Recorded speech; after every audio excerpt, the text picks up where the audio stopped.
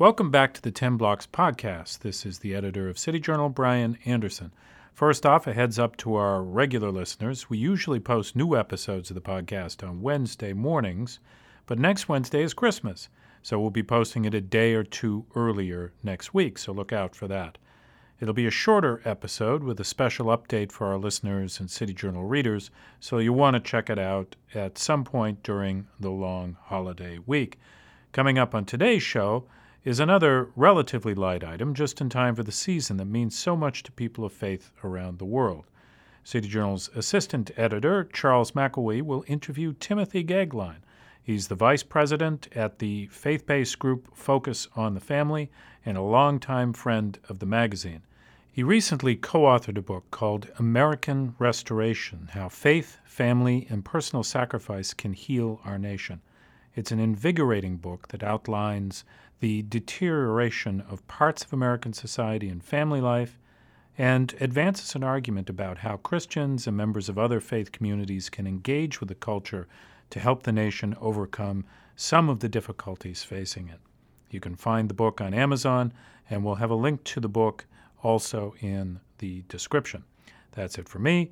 The conversation between Charles McElwee and Timothy Goeglein begins after this.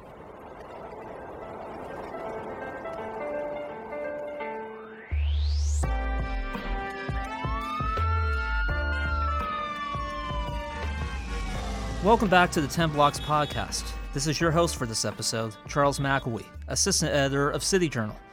Joining me on the show today is Timothy Goeglein.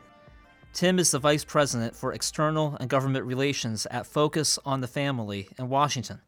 He has served in high-level government posts for 2 decades, including press secretary for former Senator Dan Coates of Indiana, special assistant to President George W. Bush, and deputy director of the White House Office of Public Liaison.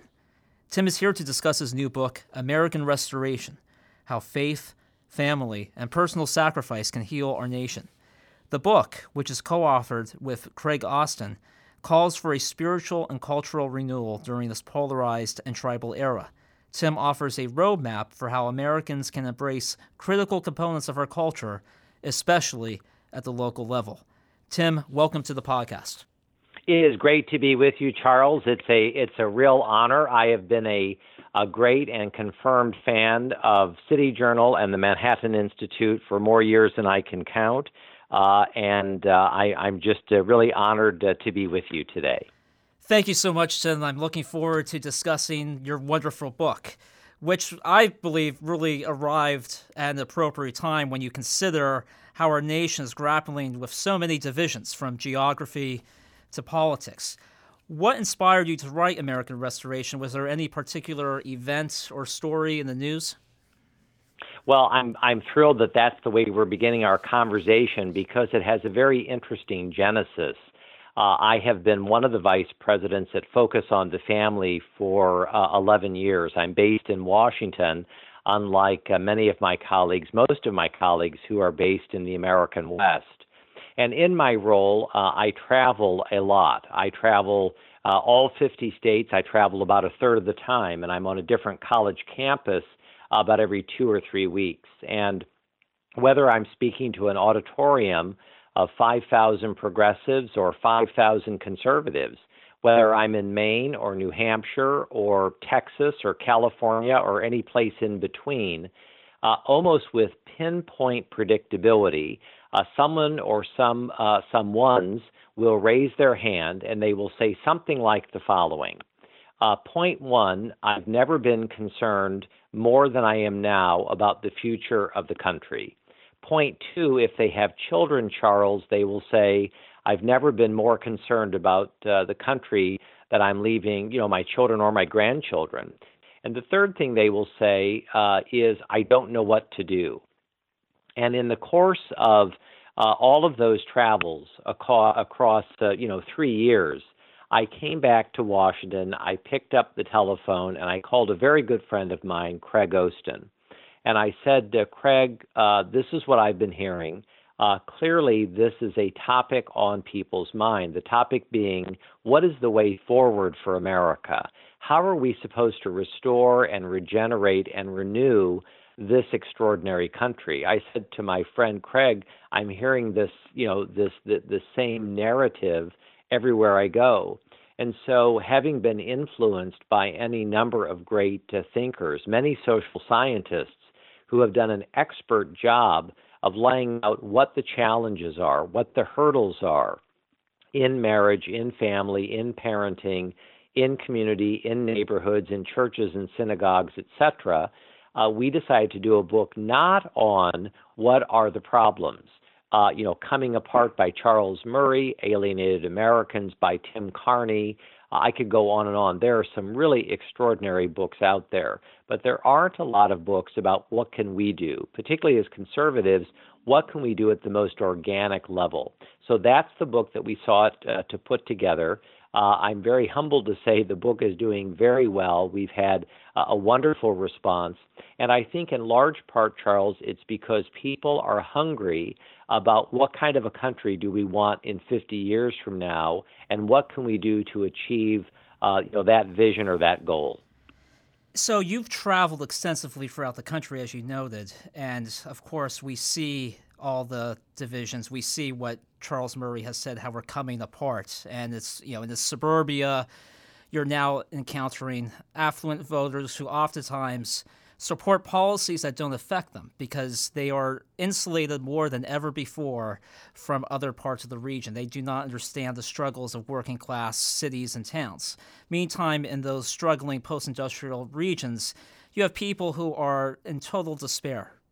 They're elderly, they're living longer than ever, but their health is declining. They don't necessarily have access to health care. Their churches are closed. Their civic infrastructure is fraying. How can we bring these people together to have them understand each other? Because I feel like that's part of the problem. And as you note in the book, you're calling for people to come together as we continue to come apart. Yeah, I love this overview that you've given because I've lived it just in the course of the last 2 weeks. 2 weeks ago, I spent several days in Nashville, Tennessee, and I was meeting and with a lot of the people that you described.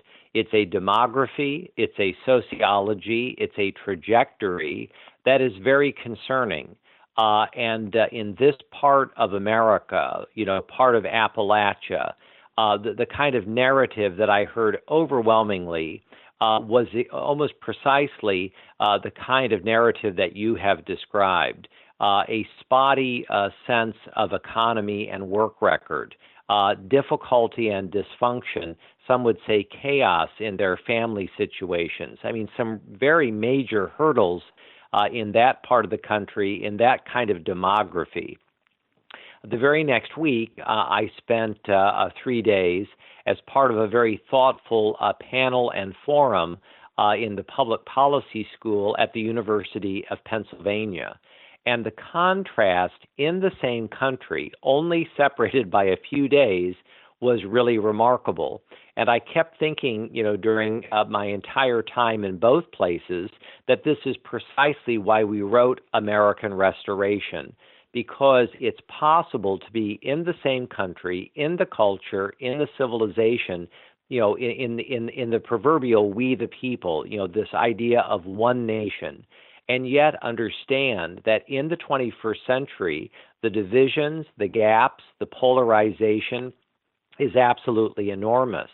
And when I was with friends and folks at the University of Pennsylvania, as much as I admire and esteem and respect many of these great thinkers, so much of what they were articulating for the country was essentially a top-down approach.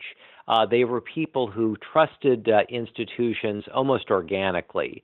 They were people who, in a conversation about national renewal, would almost always begin in Washington, D.C., in Silicon Valley, in the entertainment industry, in the financial district of New York, in corporate America. And when I was in Nashville having a very similar conversation, it was interesting that I didn't hear much of that at all. What I heard was, what can we do about my neighborhood? What can we do about the community in which I live? and am raising my kids? What is the role for my school? This idea of family, marriage, parenting for much of America has become a kind of luxury. It's something that people, increasingly don't believe, this kind of idea of the natural nuclear family. They often don't conceive it as something for everybody in the country, but perhaps only for a middle class family and above. So the gaps and the challenges ahead of us are very large. And it seems to me, and Craig and I make this point very strongly, that if we are going to have a genuine restoration of our country, if we're going to really experience the kind of regeneration we want, it seems to us it's going to begin in what Edmund Burke called the little platoons. It's going to begin at the most local level. And it's going to begin, in my view, to show seedlings of restoration and nourishment when we get past the kind of destruction that we have seen so ardently in too many parts of America. Yes, that's fascinating because you really deconstruct all the societal trends that are unfolding throughout the country in your book. And as you discuss, we're looking at a decades-long breakdown of marriage and family that has really resulted in this social regression. But it's one that we're also seeing in big cities. So, so many media reports about big cities now is about how they're attracting talent, how young people are moving there.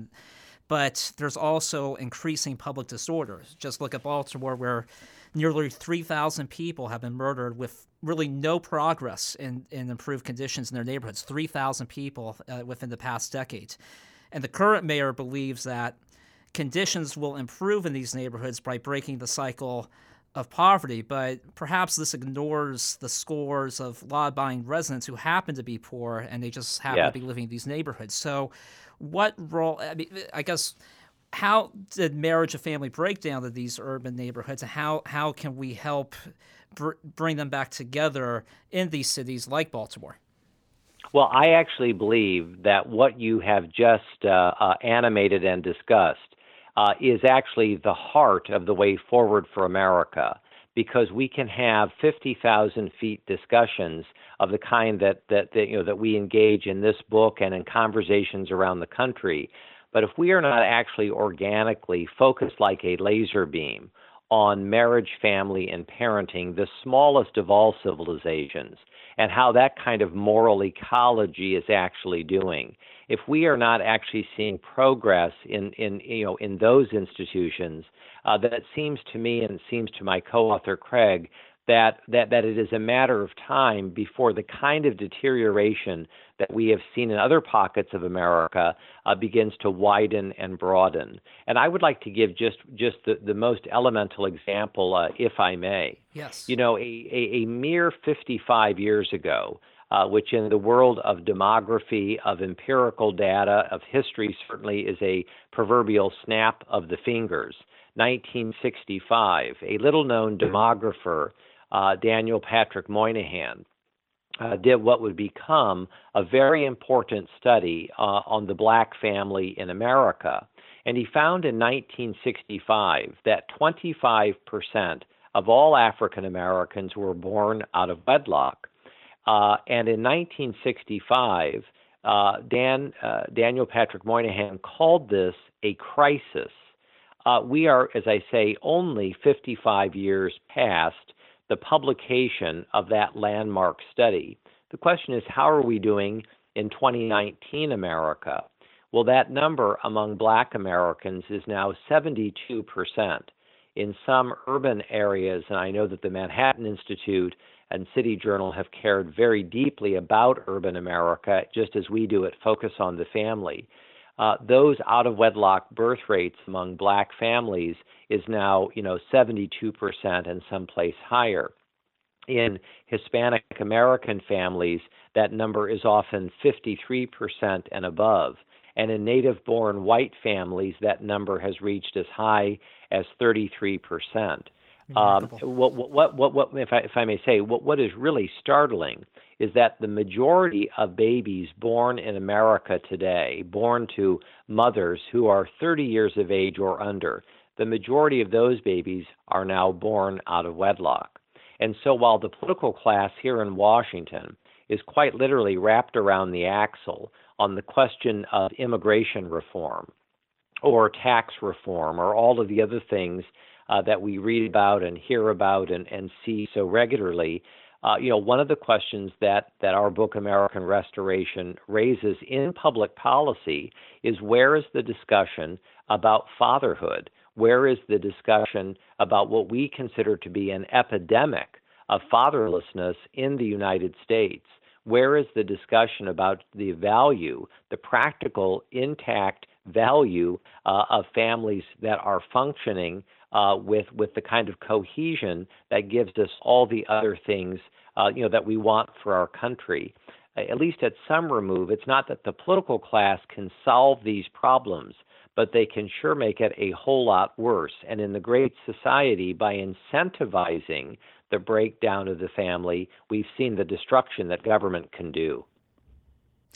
That's remarkable, and really, I really enjoyed reading about Daniel Patrick Moynihan in your book, because he seems to be this forgotten figure. He was so influential, and he was so prescient in what he predicted that what our society would confront in the decades ahead. And unfortunately, he was so widely criticized at the time, and he turned out to be correct.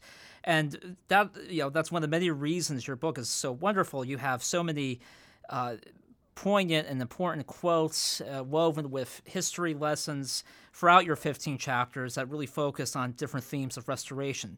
I was just wondering, how did you weave all that history and those quotes together? What inspired you to select certain historical lessons and match those to each chapter? Well, I am a hopefulist to the core. It's not a confetti to the wind optimism, but I'm a person of faith. And I believe that this is the most exceptional country ever. And I believe that our best days are ahead of us, not our worst days. The late, great Charles Krauthammer famously illustrated that, that just as decline in a great nation is a choice, so is incline. And so I am deeply inclined to believe that a generation, maybe even two, which has lived through an enormous amount of brokenness, wants something different. And I'll tell you, one of the things that I am particularly hopeful about is when you actually dig into the data and you look at how millennials actually view their parents, how they view their grandparents, the value or utility that they assign to family.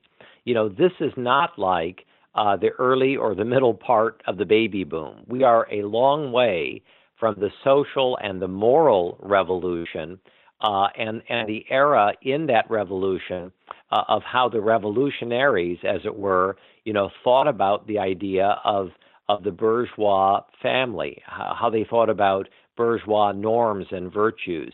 I actually, as I say, I'm on a different college campus every 2 or 3 weeks. I'm just back from Pepperdine, the University of Pennsylvania, Villanova.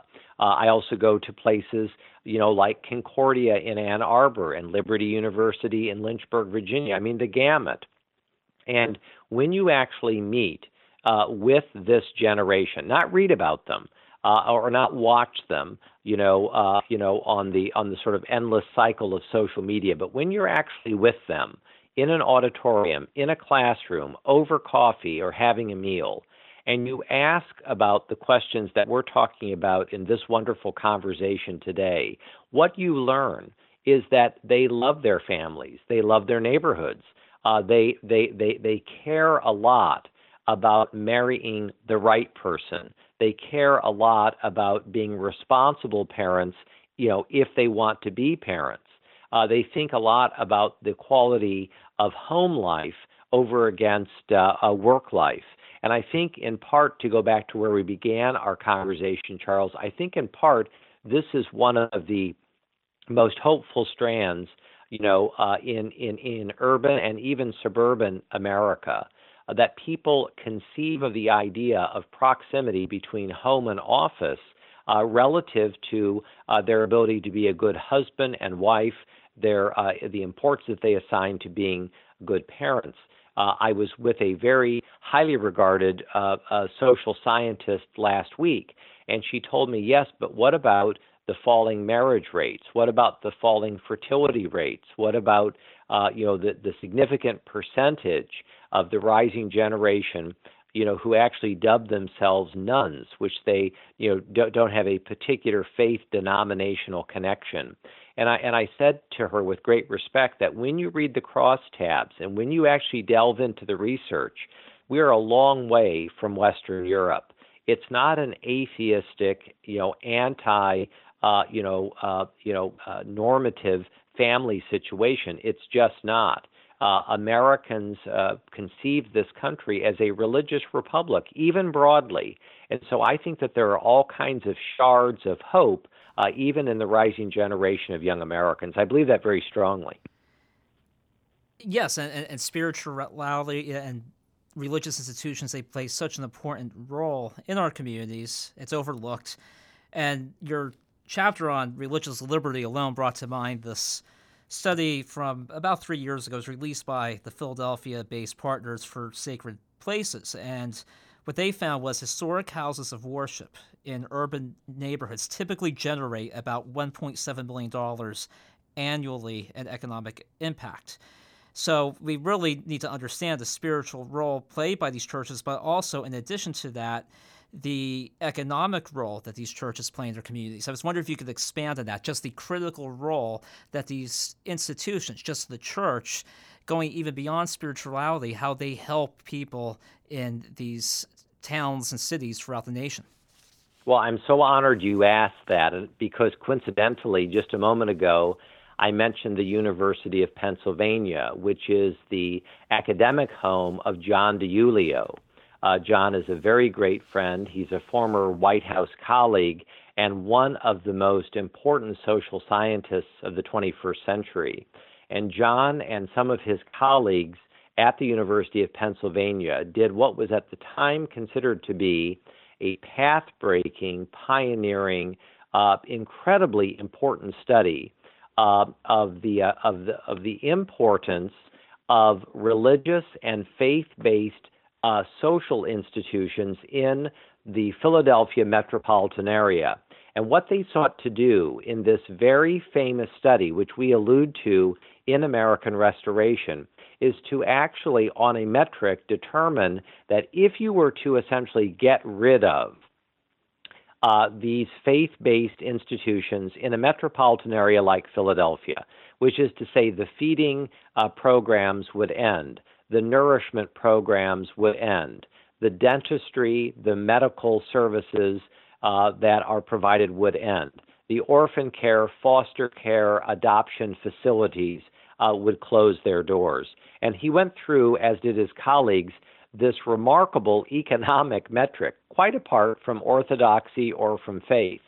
And it really astonished every person who read and studied and then reapplied the same metrics to their own metropolitan area around the country. Because just in Philadelphia alone, and I'm doing this from memory, I think it was just in the Catholic social services space, it turned out to be worth billions, that is to say again, billions of dollars annually, that was not being provided by the federal, the state, or local governments, but was actually provided as an extension of good churchly work. And this is exactly the kind of thing that we touch on time and again in American Restoration. And I want to go up to 50,000 feet for just a minute, because our chapters all begin with the word restoring. Restoring America's founding principles, restoring religious liberty, restoring medicine and medical ethics, restoring a culture of life, restoring marriage, social capital, restoring virtue, restoring education. All of these things, Charles, have in common the recognition of the centrality of faith and spirit as connected to American public life and good public policy from the very beginning of our constitutional republic.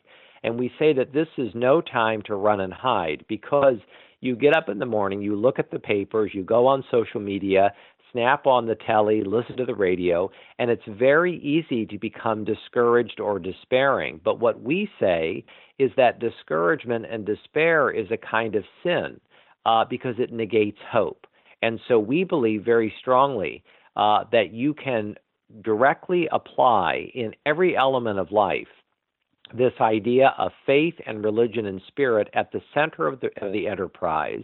You can do it in a way that is utterly and totally constitutional, and what you soon find is the kind of regeneration that we all want in this great country in the next few decades.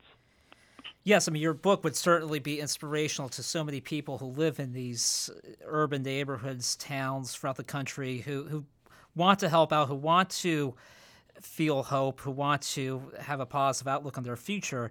I was wondering if you saw the recent Census Bureau data that was released that showed Americans are moving at the lowest rate since the government started keeping track. It showed that just 9.8% of Americans moved in the year ending in March of this year, 2019, the smallest share since the Census Bureau started tracking it in 1947. And these findings are often presented in a negative light. And of course, there are all discouraging economic factors that play a role in these statistics. But do you think the problem really is declining mobility, or the fact that the social and economic conditions in these communities have forced residents to consider leaving, when in reality they actually prefer to stay because they love their families, they love their churches if they're open, they love being there, and they love their community? Yeah, I must say, and it sounds awfully politic. You can look at a data set, and I am very familiar with these data. You can look at a data set like this, and you can be encouraged and you can be discouraged at the same time. And it all goes according to the motivation of why people are or are not moving.